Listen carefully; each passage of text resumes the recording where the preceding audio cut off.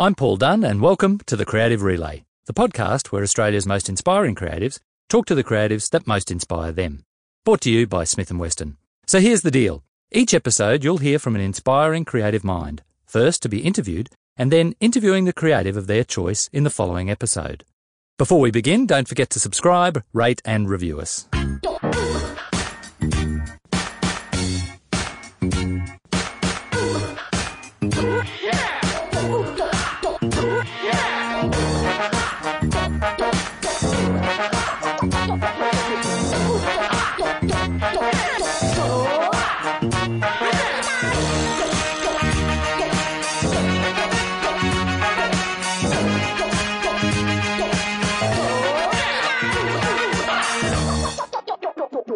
Last time, Jonathan Kneebone helped uncover Tara Ford's many hidden talents, including her knack for impersonating water-based mammals. Rumour has it that you have a signature sound that has actually been sampled by a London DJ who's used it on a track. Now, yes, I do. Could you give us a little demonstration of this sound, please? So good. Unbelievable, Tara. So now it's Tara's turn to pass on the baton. You're listening to the Creative Relay podcast. So, Tara Ford, thank you so much for returning to the Creative Relay. Thank you for having me. Last time you left us with quite an alluring kind of intriguing hint as to who you were going to ask back. Would you care to remind us of what that hint was? I think I said that my guest would have, well, I've heard he has a tough outer exterior and a soft centre. Okay, so would you like to reveal then who this mystery person is? It's Cam Blackley. Cam Blackley. Why don't we get him in? Please do.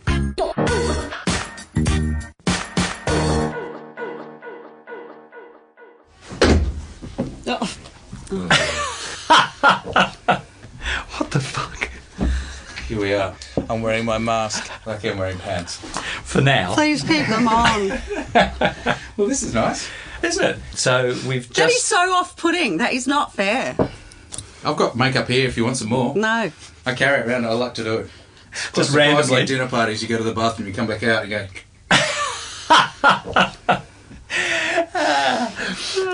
Okay, so Cam Blackley, thank you very much for joining us on the Creative Relay, and thank you for wearing Halloween makeup. Face paint. I do it from time to time. Well, thanks for having me. Let's hope this isn't boring. So far, it's not. Okay. You do have questions. Hi. Hi. I do have some questions. Of course I do. Otherwise, what's the point getting you here? I'm going to get into a relaxed position. So, I feel like we've been in parallel a little bit too. Like I've seen you from time to time at things, but we've never really spoken. So this is why I wanted to, have this chat. So congratulations on your new job. Thanks. I'm looking forward to that one. ECD to CCO. Yeah, I think it's kind of the natural progression, but the way, I love BMF to death, absolutely, and I think it's the best ECD job in the world, and I'm not just saying that. Like I've had a glorious time there, but I think getting out of your comfort zone and going to into probably one of the biggest roles in the country that's available is, feels like a massive challenge and one that I need, and the people there are great, so we'll give it a go. Yeah, it's a massive job for sure. So it's interesting because I went back over the PR articles because, of course, you've been in the PR recently. Mm-hmm. And something that I found was quite interesting is that you used to have Son of David behind your name. I think that's purely Lynchy. I never put Son of David. I usually put Son of God. Okay, that's lovely. But I think in one of the things, because someone said it, because I don't like to read too much of that stuff unless it's glowing, but I think someone said they had mentioned Dad as well in... Maybe it was campaign brief or... Okay, well, I've just noticed that, if you go back further, it's everywhere, and now recently it's not everywhere for sure. But I guess I'm quite interested to know what it was like growing up with a dad in advertising. Yeah. I've got 4 boys and... one of them will be in advertising? Well, I don't know. I'm just interested to know how that was. Well, I mean, he always warned... both my sister and I off advertising. He said, don't get into it. Of course you're going to do the opposite then. Well, I really didn't plan on doing it. I got into architecture at Monash, and then I went and I did some work experience in an architecture firm, and I thought, holy smoke, this isn't going to be for me. And then I went and did art school at Brighton Tech, and then I went for universities again, got into RMIT, and it was graphic design at that stage. And how it came about that I ended up in advertising is twofold. It was graphic design, and I thought, well, I'll be a graphic designer. And back then it was all Neville Brody and The Face, the magazine The Face, and we're looking at type and typography and blah, blah, blah. Anyway, they moved RMIT's graphic design campus from the city to Bundoora, and I'm very lazy. I thought, I'm not going to bloody do that. So instead I stayed because they turned the graphic design course into an advertising course. So I naturally, like year 2, so it became an advertising course. I'm like, here we go. This is fate putting me on the track. Mm-hmm. And then...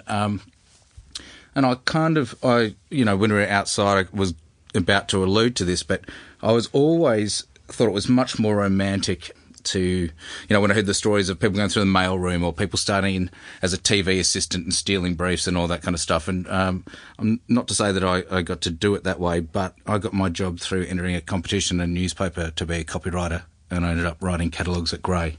So that was my in. But your question was around Dad. So then I felt quite a bit of stigma around it because obviously Clementiz was successful, he was very successful, and then the pressure was on. So I think I spent a lot of my time trying to disassociate myself from the name, and everyone else was trying to associate. And now I was stupid, but that's what you are when you're a kid. I should have just bloody got on board and gone with it. But did it look like fun, like when you were a kid? It looked like daiquiris. Did it? That looks like fun. It looked like a load of daiquiris. Yep. Late nights. Mm. Yeah, it did look. I guess so, but I don't think I actually ever thought of it as a job like that. Yeah. And still, it's got to be the best job in the world. It still has so many things that no other job can offer. Like, every day is different. Every brief is different. You can approach something. You can approach the same brief if it happens to be very similar from completely different angles. So I think, that's the refreshing thing about advertising. I think it's always been there. And even though we need to be very on the ball and very buttoned down, there's still that freedom there that I don't think you see in any other kind of industry. Yeah, it's always fresh, isn't it? If you give it the chance to be. Yeah, okay. Strawberry daiquiris one day, banana the next. I think it's all Negronis now, isn't it? Oh, yeah. Okay, so you also went to London quite early on, is that right? So when did that happen? That happened around... I think... it was straight from Grey. I worked with Jason Williams at Grey. We were a team for 4 years, and then we decided...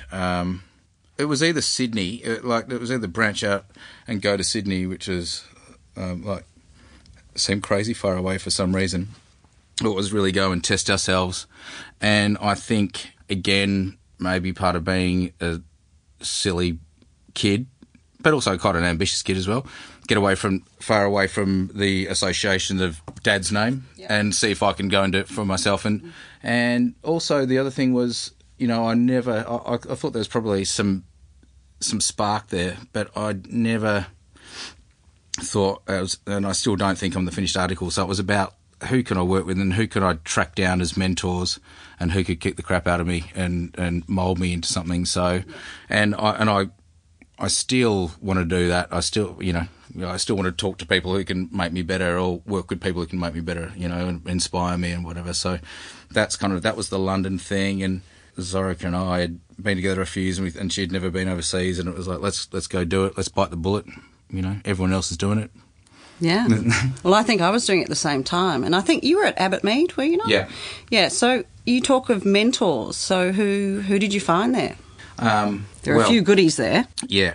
So I think true mentors and at Abbott Mead, like the ones that I really clicked with was Paul Belford and Nigel Roberts. Mm-hmm. Obviously, the list was huge there. I mean, Tony Cox was there, and he was a lovely guy.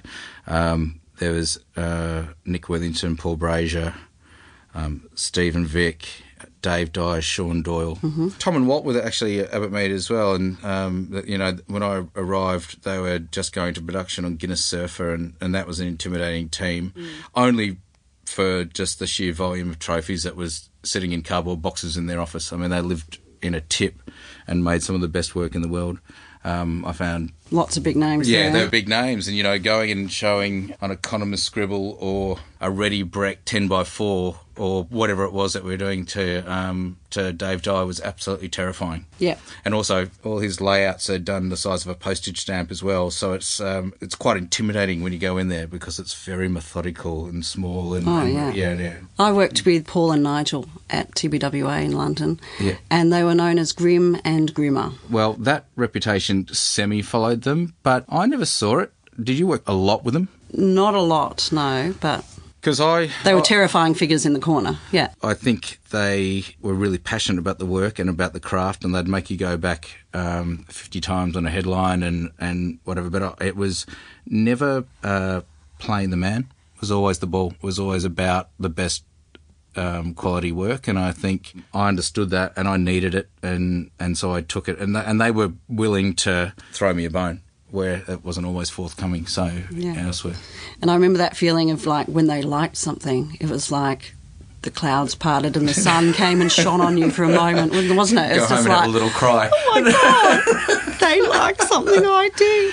Yeah. I mean, incredibly hard to mimic those two as well, like from work point of view. Like, I mean, Paul's reference books could fill a library, and they're very methodical in the way they're put together and whatever, but the way that they would take a headline that kind of posed a problem and then sort of answered it in a pithy way, and then and find that design element around it, almost impossible to replicate. Yeah. I think they did the Nissan stuff when they were over at TBWA, the stuff with the spray painting and the tiny logos and really tiny type. They love tiny logos, that's for sure. If the logo could be on the back, that would be even better. But I thought that was genius because their work was so engaging that you wanted to know who the brand was, and they were that was really their school of thought, that they make ads that are so interesting that you needed to know more about the client rather than whacking a massive beer label in the corner that you couldn't miss or whatever. Yeah, I always felt like they went quite close to it being art. Like they really skimmed that world. Yeah. And they were very obsessive too. Like, do you feel like you're obsessed in the business and obsessed in your work? Do you go home and think about it? Do you find it hard to switch off? Yeah, but I think that's okay.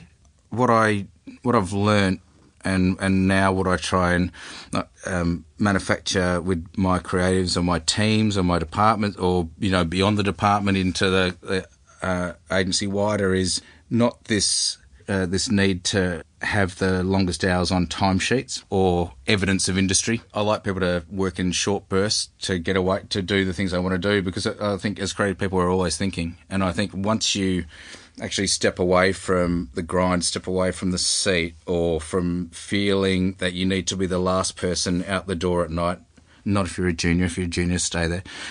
But if to be the last person out the door at night, I think you become fresher, and I think you make better work. Totally. And so I think the obsession is always got a pen or a notepad, or nowadays, you can hit notes on your phone, you can put things in. It's always going along.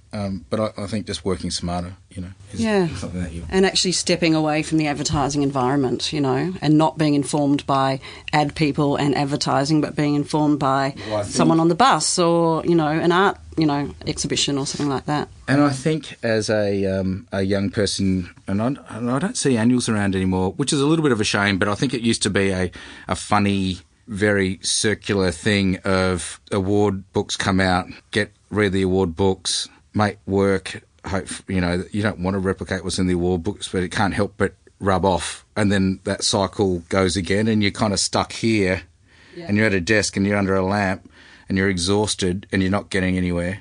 I think now it's the Cannes finalists, isn't it? You review, all the Grand Prix winners and the golds and, what did they do? How did they structure the case study? Yeah, exactly. Yeah, the case studies are more interesting than the work half the time.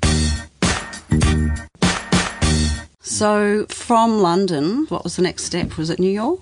I was at Abbott Mead for over 4 years, maybe it was 4.5, and I got made redundant, and it was the most devastating thing of my entire career at the time. And I couldn't work it out because I think you're only thinking about yourself and your ego's growing and you're making some work that's getting noticed and picking up stuff and you're thinking, oh, here we go. And then to get made redundant was, I found it debilitating at the time, but it turned, and Peter Suter's words were, go back to Australia, your time in London's done, or something like that. Something that was a bit spiky, and but I thank him for that, because there was a couple of things that happened there was, it's not done. So that was a new challenge to reprove myself and to re-get that spark. But it actually launched me into that thing of, you've worked with all these great people here, go find some other people to work with. And it's just so happened that Dave Droger was taking over the Publicist Network. And I love Nick Studinsky's work and Gav Kellett's work, and and I love the stuff that had been coming out of Saatchi's. And I thought, well, what I'll do is I'll just bide my time and I'll just hammer Nick and Gav until they give me a job. And I got myself in there, and that was great. I mean, that was a massive moment in time for me, because from there, that was really the launch pad. So there was two ways to go there. It was to kick stones and pack up my stuff and go, I'm a failure, and come back and try and work it all out. And I'm sure it would have worked out, but in a slightly different way. Or to really kind of knuckle down, and get into it again. So I feel like a career in advertising, like, it's interesting you talk about this, because I think, I also talked about a similar kind of thing, and I think to have a long career in advertising, you have to be very tenacious, and you have to, like, people say no to you all the time, and you have to just go, you know what? No to your no, and I'm going to go and do something. Yeah, you've got to be incredibly resilient. And I think I wasn't. I was always overly sensitive to stuff, and I think creative people are. See, he's got a soft centre. What? Nothing. So when you were told that your time in London was done... It was kind of a killer blow. Did he do it in any way to give you a bit of a G-up, or do you think he sincerely meant, no, just bugger off and go back home to the colonies? Well, it wasn't... It felt like a hammer blow, but it was a bit off the cuff, like literally, that's your time's done. And, obviously my time was up at Abbott Mead. Again, best thing that could have happened, but soul-destroying to the ego at the time, But it's amazing that you could turn that around and just go, oh, well, no, you're not going to dictate to me. It was a process, but I think, definitely, and it was, I think you have shock, anger, reflection in that order, and then you go, just a second, you can take this somewhere from here. So, but then everything sort of fell into place from there. If you kind of look at the chronology of stuff, Droger grabbed me to go and do a pitch in Mexico. And then later on a pitch in San Francisco. So it was, I was making contact there, and as we'll get to, like, that led to me going there kind of at the start of something kind of quite special over in New York. So. And how was that at the start? Well, it was good, and I was about number 12 or number 11. My job interview was haggling over 10 grand and then building the IKEA shelves in the Broadway office. So that was kind of cool, and, I think there was again, like, everything has been a learning experience from job to job, and I look at how people are treated in certain places, and the kind of the vibe that I've liked in certain agencies and the work ethic I've liked in certain agencies, and I'm just sort of, as time goes by, I'm constructing those into what I think is the perfect combo. And that combo of a startup is absolutely incredible, because you're working for a cause. It's you against the world. It's not, every bit of business matters. Every person you work with, and there was not very many of us, and they'd just done Air Force One, so they'd sort of, they'd hit this. That was it. Yeah, well, they'd hit the big time with the first bit of content in history, really. No media spend. Billions of views. So, we're off, and then it was time to kick it on and on and on, But, working with a bunch of people who are all sort of committed, Dave is an incredibly charismatic guy. That was incredible to be there then. Yeah, amazing. And then that job brought you back to Australia, is that right? You opened you came when the Sydney office opened? Did you open it? Yeah, well, Mum wasn't well.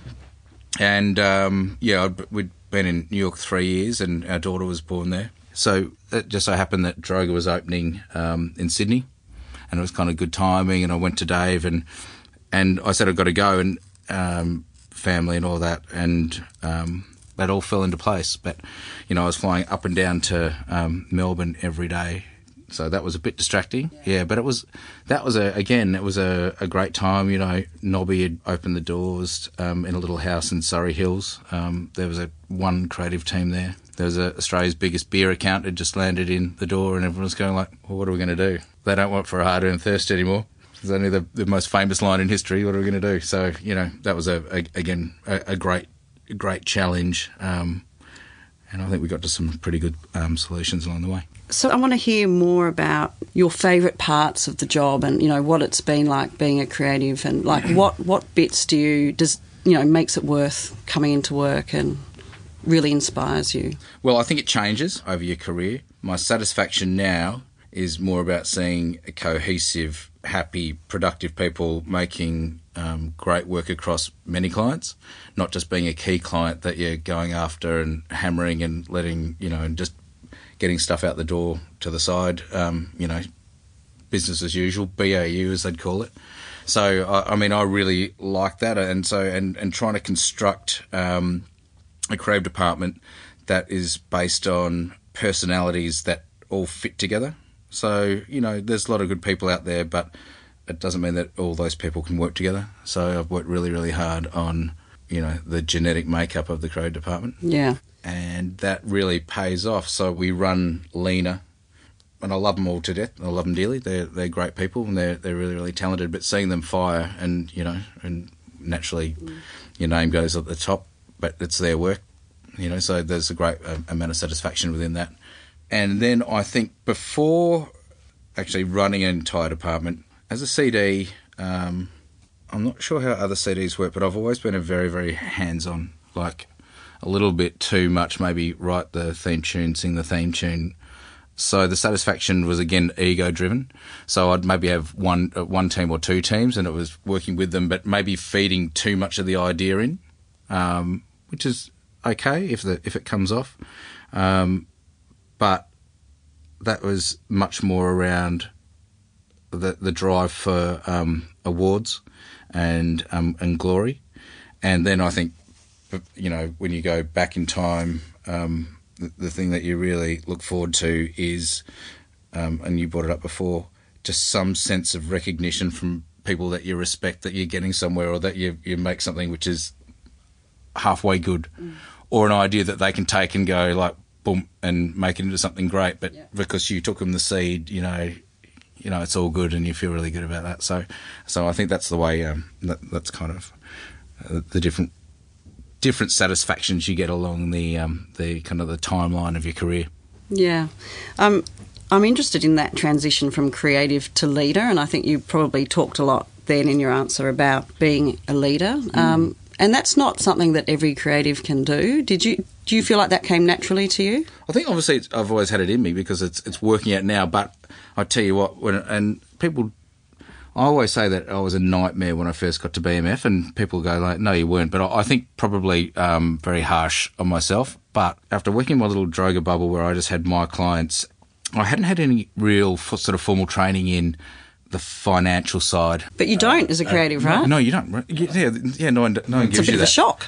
Absolutely shocked to death. But the worst thing for me, second pivotal moment, probably third pivotal moment in my career was having to fire 30 people. That was 100 times worse than getting made redundant. Like, getting made redundant actually turned out to be great. And I thought, you know, how do we get here, and how do we stop this from happening? And then that's when I think the leadership skills kick in, because then it becomes about the people. And when you start focusing on the people, the work comes rather than focusing on the work. So I tried to make sure, and I'm quite visual, so I'd be drawing this with a pen, but my pens have been taken away. But what I did was I tried to run a leaner creative team with always a buffer. And the leaner creative team meant that they all got to make work. They were busy, and so we never had any creatives going like, oh, you got nothing to do, blah, blah, blah. They're all making work. But if we lost a client, I just had this pot of cash. And you know, the people go like, you've got this money here, you can put in more teams. And I'm going like, trust me, this is the way to run it. And we just had fewer, more brilliant people who really clicked well together. And that's where the leadership skills come in, where it becomes about the people and managing them so they can be in a place of safety. You know, they don't have to worry about, you know, a medium size or a small client walking out the door and meaning it's 1 or 2 jobs, or a big client going and it's meaning 10 jobs. So that was really what I was looking for, is people to feel confident that their work, and they could always present the very best work and the work that they really felt was going to do the job, not dumbed down work without fear that it was going to have a knock-on effect that they might lose their job. That's a really interesting way of kind of looking at it, a different approach to it. You just talked about the genetic makeup of the creative department, which I think sounds really interesting. So how do you go about figuring that out? What's your process? It's gut. It's touchy-feely and it's gut. But I don't mean like I'm not touching and feeling the stuff. But well, just let me just say that right there. I'm no Harvey Weinstein. You need people with different skills. So I have great talent spotters who find great young people. I have a bikie with a sensitive side. You know, I have 50 brilliant women who are mothers. But they can come in on flexible times. They can come in 3 days a week. They can work from home. We just plug in the right people because I don't think you can. I think you need. And you're doing that not to fill quotas, but no, I'm doing it because we need interesting people with different points of view. And then the other thing I don't really have, I've got I think 2 teams, but mostly singles. And then I can take those and go, okay, you go. Oh, do you mix them out for depending on the project? Yeah, depending on the project. Okay, I'll put Millie with Lincoln, a designer and a writer with a particular point of view or whatever. So I really like doing that. And I think sometimes it can be frustrating for the teams in that they think they need to be with someone for career progression, but I think the work shows that they get better stuff out when they have the right combo of people. So, yeah, I like to work like that. And that sounds like a lot of work for you, like just being the puppeteer like that. I don't really find that work, and I guess if you've put a spotlight on it, I'll be probably sweating over it a bit too much, but it feels kind of natural, and I'll go like, what's coming up, who have we got, who can we plug together? And listen, I do have some teams, a couple of teams in there, and they work brilliantly together, but sometimes we bring a third in. We'll have bring a second writer in on a project, or we'll put a designer and an art director and the writer together to work something through, and then and beyond that we also have very tightly the planners plugged into that process as well, because I'm a big believer in planning and we've got great planners, and some of those planners also write as well, so they can do creative. Quite often they can't they? Yeah. I've had planners that have said a line, I was like, oh, well, thank you, I'll have that, thank you. I mean, you'll be credited, but let's just pop that in, thanks. Very handy. It can come from anywhere. Yeah. You've got to spot it though. So, and I think it'll be interesting in the new role to see. I mean, it obviously takes time. It's taken me 3.5, almost 4 years to really get that rhythm. And I think it's probably been firing along quite well for 18 months of that. There's you have people that come and go. Now, the other thing that I also do with the teams is make it absolutely permissible for them to resign and leave and go elsewhere with blessing. So it doesn't need to be awkward. And if they want to go overseas, and I've done my darndest to ring up people or write people or get people over into the right jobs over there. Because I think, again, taking away another little niggle that they might have in their minds. You've got middleweight teams or junior middleweight teams who need to do that overseas thing. And if you just say to them up front, let's talk about a timeline. I did it with Jim and Ryan, before they went over to Droga. What's your timeline? 12, 18 months? And they kind of said, around 18 months. I said, okay, well then let's structure how we get you some leadership, how we work towards that goal, and then when it comes around, it's no big deal. But also by them showing me that trust and me showing them that trust, we can make sure that we feed the pipe with the right people, because you can't just go outside and pluck another team off the street. Like, you've got to interview and work out, are they good cats, are they bad cats, Will they fit, who can they work exactly. with? And quite often, it's a little bit of a try before you buy thing nowadays, isn't it? You get them in for a little while and see how it works out. And it's so good for teams to go overseas, I think, and have that experience.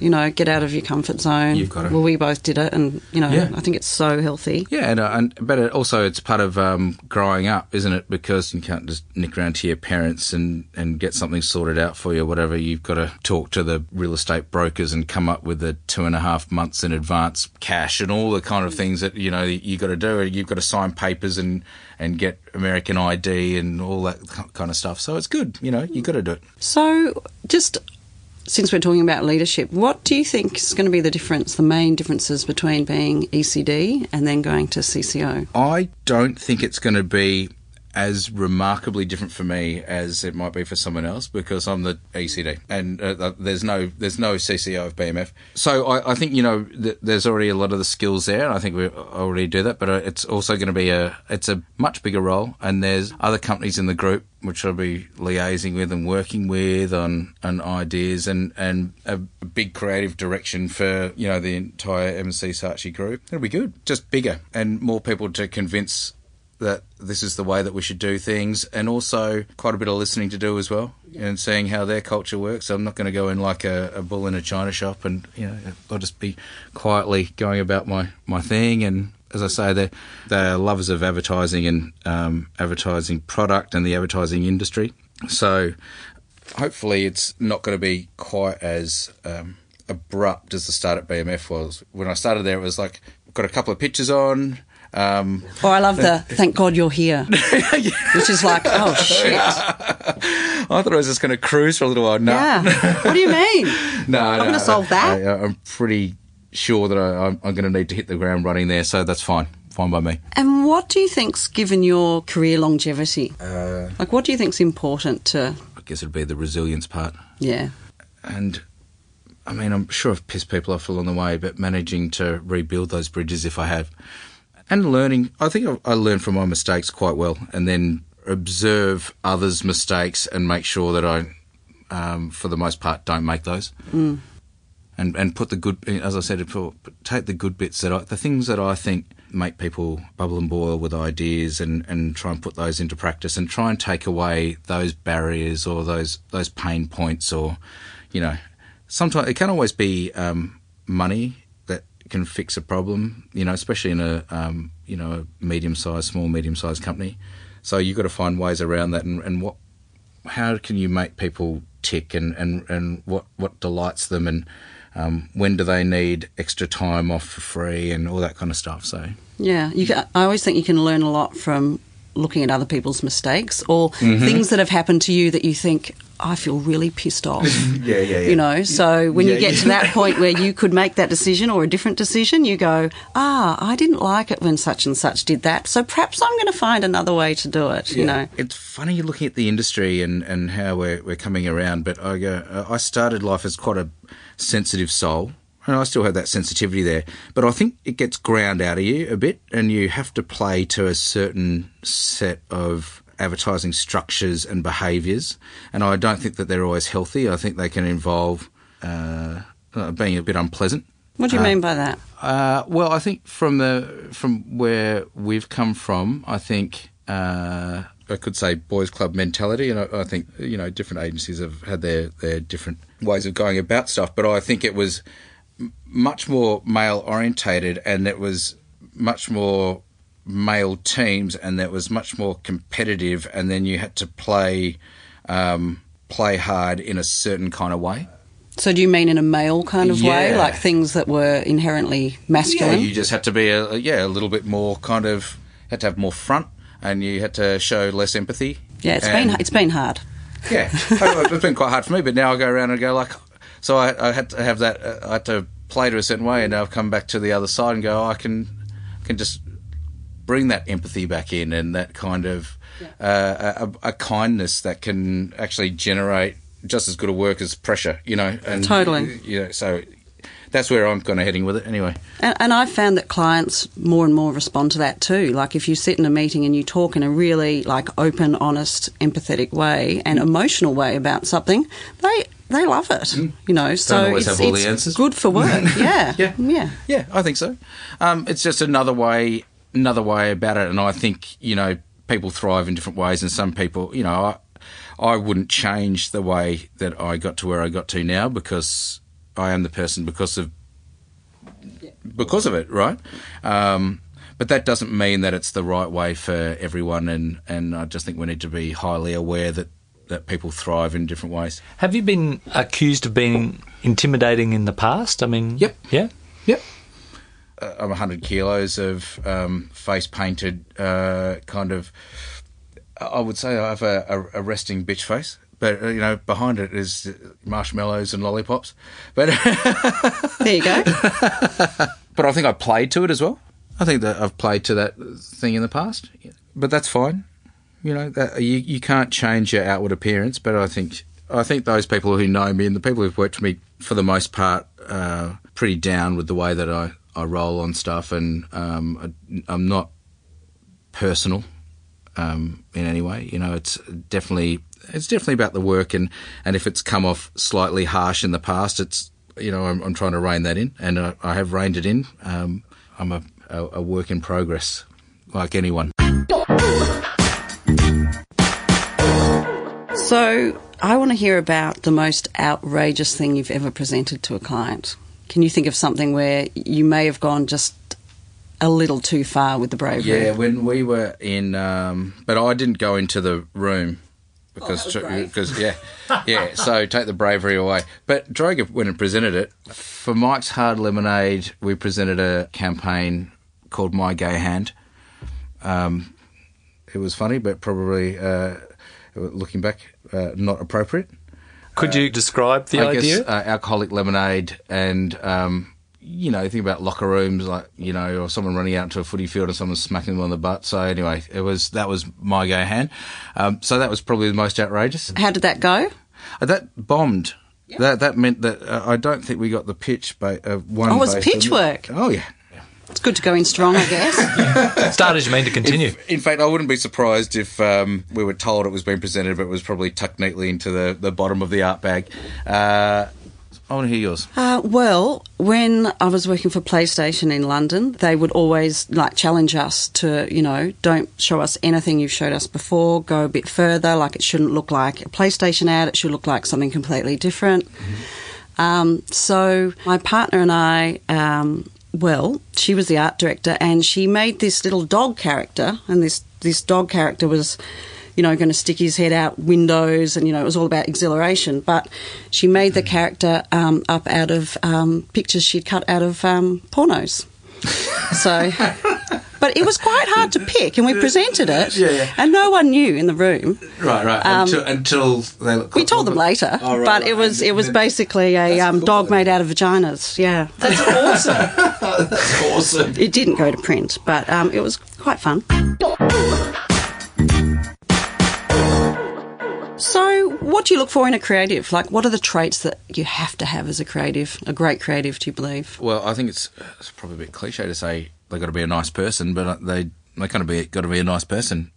I hired a winemaker from Western Australia who's turned out to be a great creative. He's about to move to London. He's got himself on the top lists, and he's made some great Audi work, and is a genuinely good bloke. So it's not that I need a portfolio full of awards or any of that kind of stuff, but it's probably the potential of the work based on maybe more strategic or creative insight rather than execution.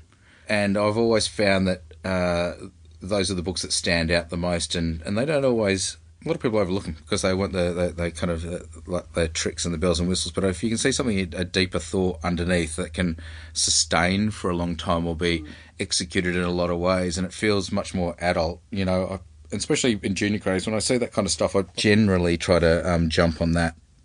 And also just, again, a little bit cliche, but stuff where you go, fuck, my mind wouldn't have thought of that way into that problem, and I think it's really, really important to have people who do that rather than people who think alike. Yeah, it's great when you're surprised, isn't it? A little piece of me dies, of course. I know. It's like a little bit of jealousy. It's just like, oh, my God. How did you do that? Oh. I'm going to act cool, but seriously, I'm impressed. Back in the day, you'd present a script, and if it didn't have a gag, it was like, where's the gag? Where's the where's the reprise? Where's the the funny bit? Yeah. And you actually want more of that. It was a period of time where the balance was right, and you had funny stuff in the right spots, and you had worthy stuff, or you had serious stuff, or you had emotional stuff in the right spot. I think we've swung all the way away from gags. So I was saying before, I lament that there's not more gags. I think we're in the entertainment business, and brands should have personalities that go beyond just being cause-related or feeling that they need to have a cause or be worthy about stuff. Naturally is our job, if you're talking about a television commercial, whatever, or, even serving up stuff now on web via any of those kind of channels where we force people to view our work. We're pushing stuff on them, so why not entertain them? We're in the entertainment business. That's our number one role. I mean, entertainment can be emotional, but it can also be funny. And for me, funny most of the time wins, or wit. I think funny can be perceived or executed in a lot of ways. It's not just like a saucepan in the face, but I like a bit of humour.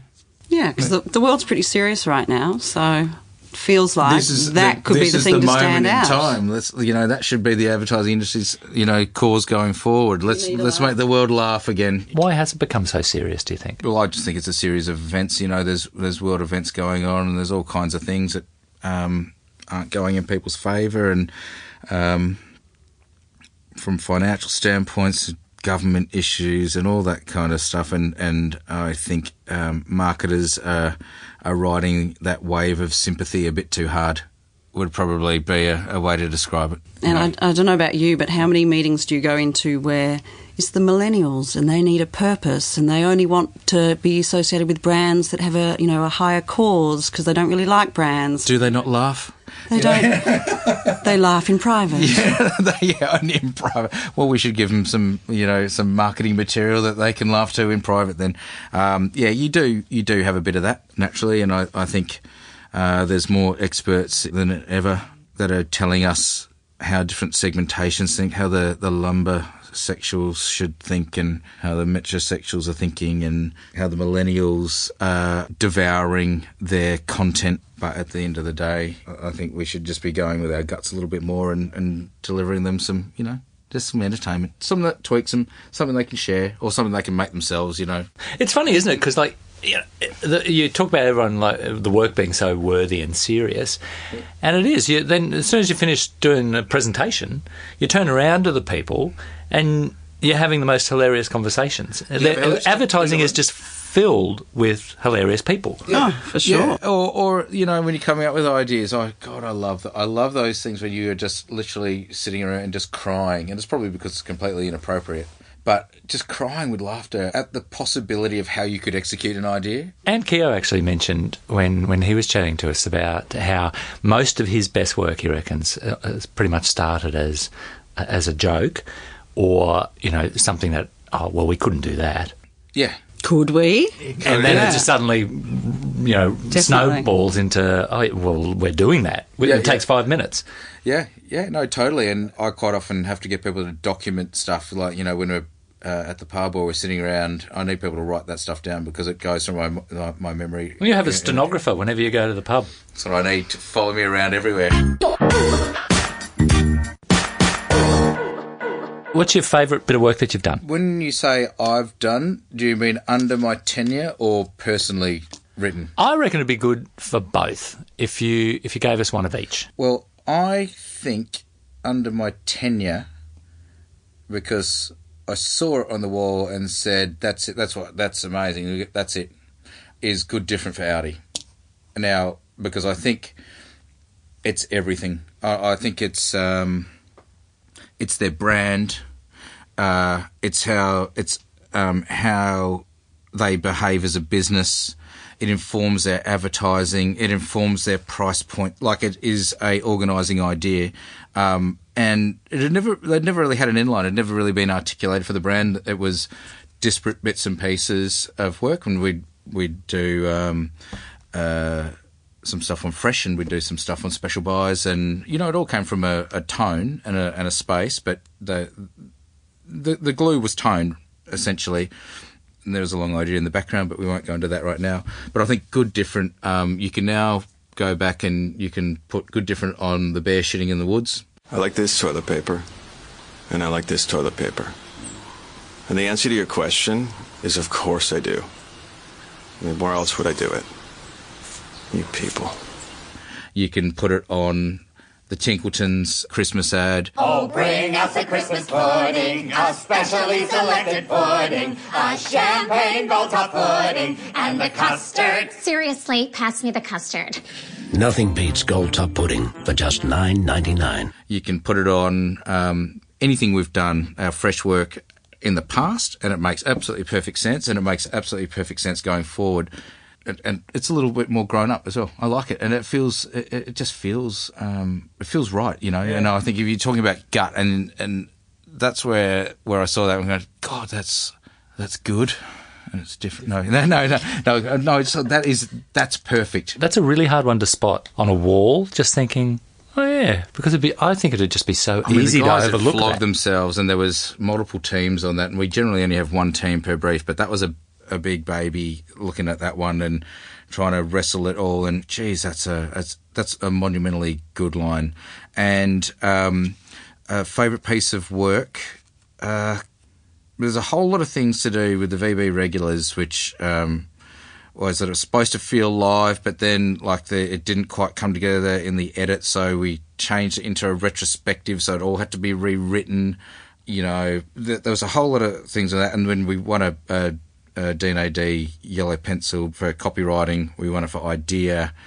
It won golds, and it won. It got recognised, but I think it got recognised for the right reasons. You know, you look back and it's timeless bit of work. I love the writing on that, and that's sort of blowing my own trumpet, I guess. But I still go, yeah, that's good. And what a day it's been. One word for it, absolutely magnificent. We saw beards you can throw a dart at, zero penetration. We heard from John Coulson, getting your arm in is a lot easier than getting it out, apparently. Those who'd rather eat an off prawn than submit to quiche. Scale breakers, salad dodgers, VB. The drinking beer. That's what it's for, Australia.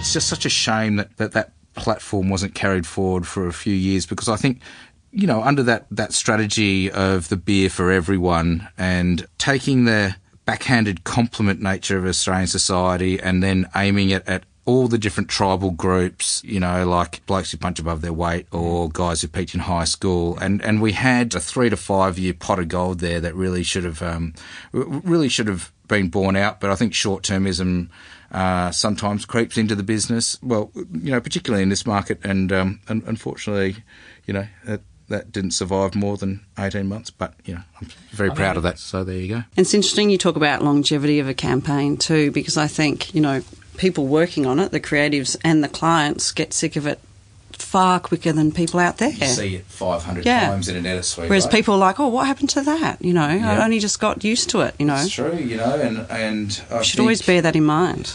I think that's a little bit of a piece that you can work on with clients, and we can all work on it, is the fact that just because you've lived with something for a long time, it doesn't mean you need to reinvent the wheel, because talk to your media company, they'll say, oh, the average person saw it 1.4 times.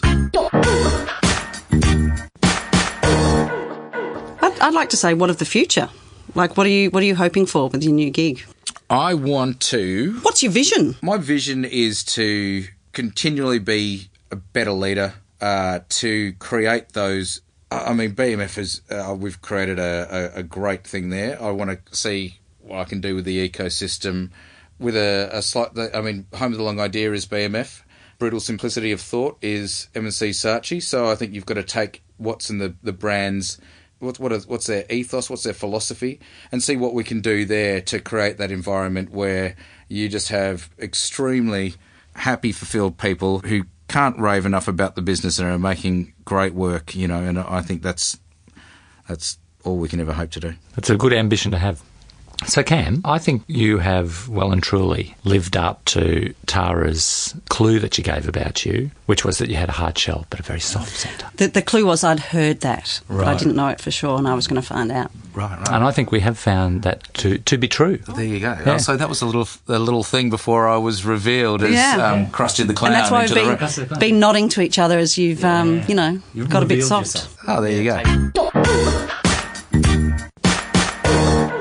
It's been really wonderful, mate, talking to you. And so, well, this is the part where, because this is a creative relay and you now get to choose someone that you would like to talk to, this is where you give us a hint as to who that person's going to be. I don't know yet. I'm going to be honest with you. I'm going to be honest.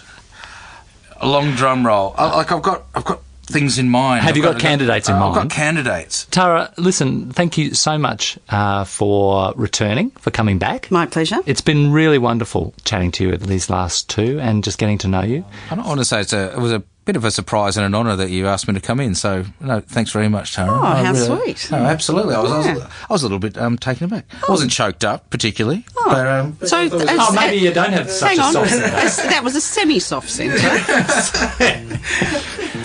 So thank you very much. You're very welcome. Thanks for having me. Thanks for downloading the Creative Relay podcast, brought to you by Smith & Weston. Go to our website at thecreativerelay.com, made by our good friends at Macadamia Digital, where you'll find a whole lot more info and extra content about the podcasts and all our guests. I'll be back next time with Cam and his guest. Meanwhile, don't forget to subscribe, like and rate us. See you next time.